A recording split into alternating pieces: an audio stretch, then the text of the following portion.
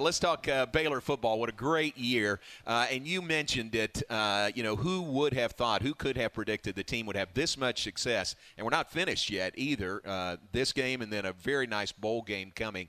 What did you think the team could do in a second year with Coach Aranda having a full year, with the team?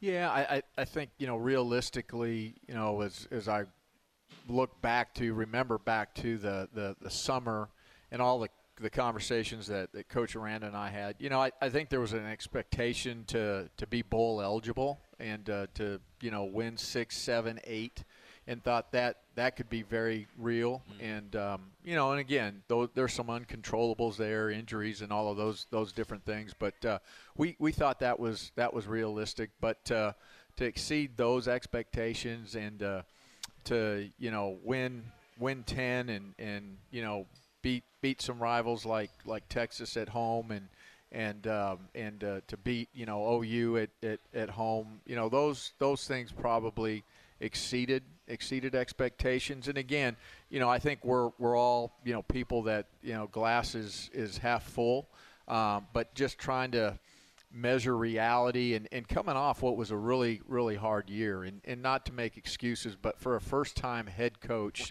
to walk into that and really try to develop and form relationships, electronically through Zoom and no spring practice and it was hard to ever get your feet really planted.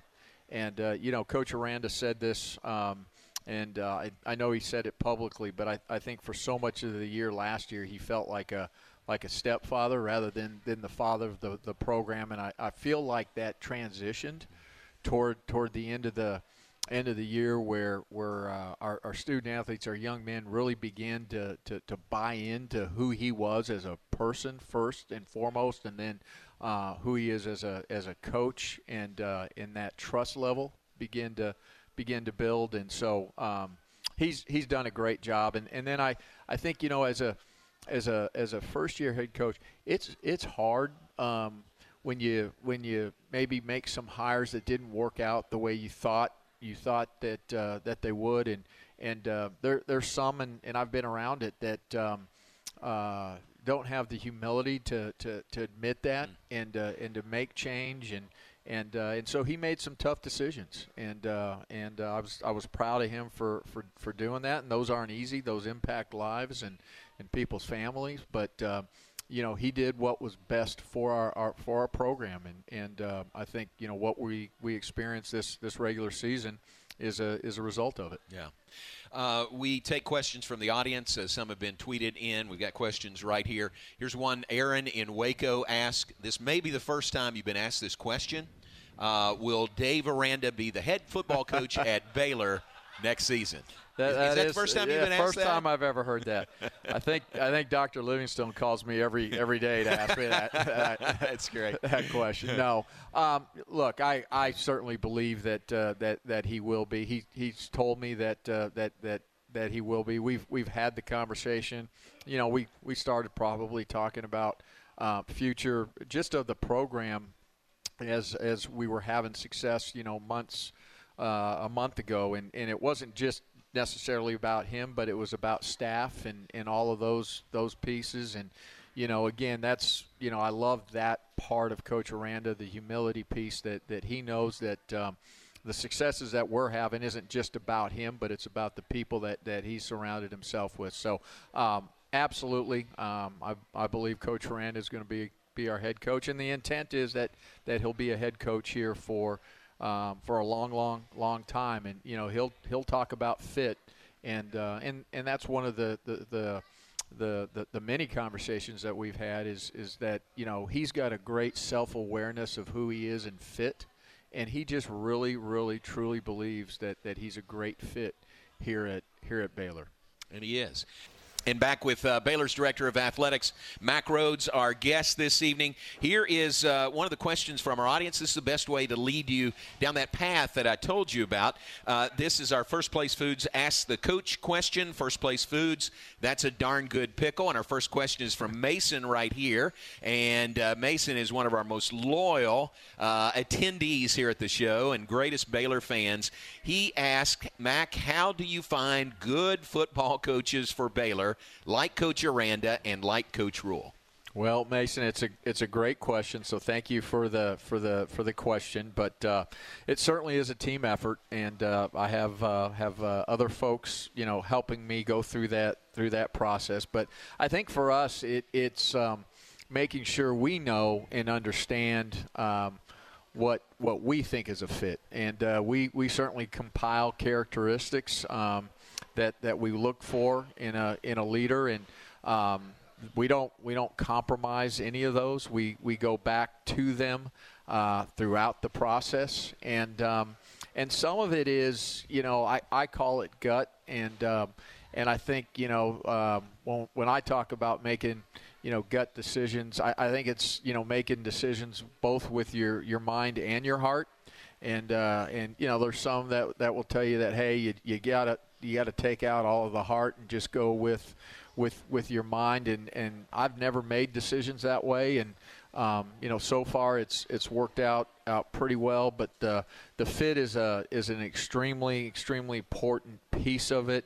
It always starts with the person, and I don't have any sons. I've got three beautiful daughters, blessed with 3 daughters. But I always think about when I'm going through a coaching search, if I had a son or one of my daughters, would I want them to play for that particular coach? And if I can get there and be at peace with that and feel really good about that, I usually get to a good point in place in terms of making that decision. But we've been really fortunate. Two terrific head football coaches.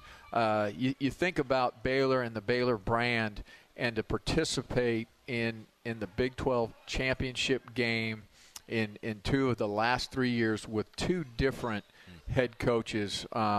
It speaks to each of those individuals and how good they are, but it also speaks to just how special Baylor University is.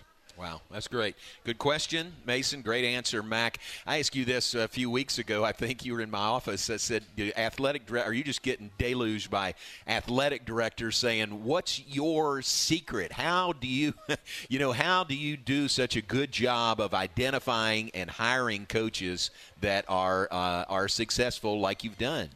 Yeah, well, I'm not very smart, but I'm not giving that secret away. So not for free, right? I'll share a lot, but maybe not that. It's like I said, we have a very meticulous process on how we do it, and how we do it from start to finish. And quite frankly, a big piece of it is and people don't want to hear this necessarily, but hey, it's asking God and giving it up to God and say, hey, help us lead us to that right candidate. Amen to that. And that's a big part of it for us. We've got to do the work, and we've got to have the meticulous process and the right people involved in it. I think we're successful in terms of coaches, coaching hires. I think we're successful in terms of our sport programs and everything we're doing because of alignment. And I'm a huge believer in alignment, and when you have people aligned and pulling the rope in the same direction, I think you can achieve some special things. And this, John, we talk about Baylor athletics. We believe we have a culture of overachievement, and I think we're able to do that because we've got great alignment with our folks. Man, that's great. All right, here's another question for you. First Place Foods Ask the Coach. First Place Foods, that's a darn good pickle. This is from Tommy right here. Tommy's right behind Rocky. Tommy, how are you? Tommy says, how can Baylor compete with the rising coaches' salaries? Yeah, it's a great question. Tommy, it is a great question. And, you think about just recently two head coaches, 10 years, $95 million, $9.5 million a year.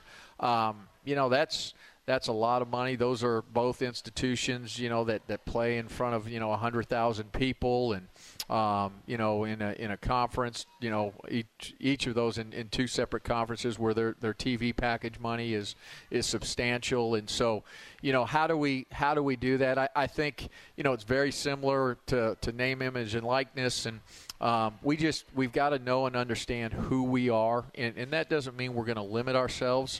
We're always going to be aspire to push that envelope, but we're not going to be right and for everyone. And if somebody wants to come to Baylor, and wants to be paid $9.5 million.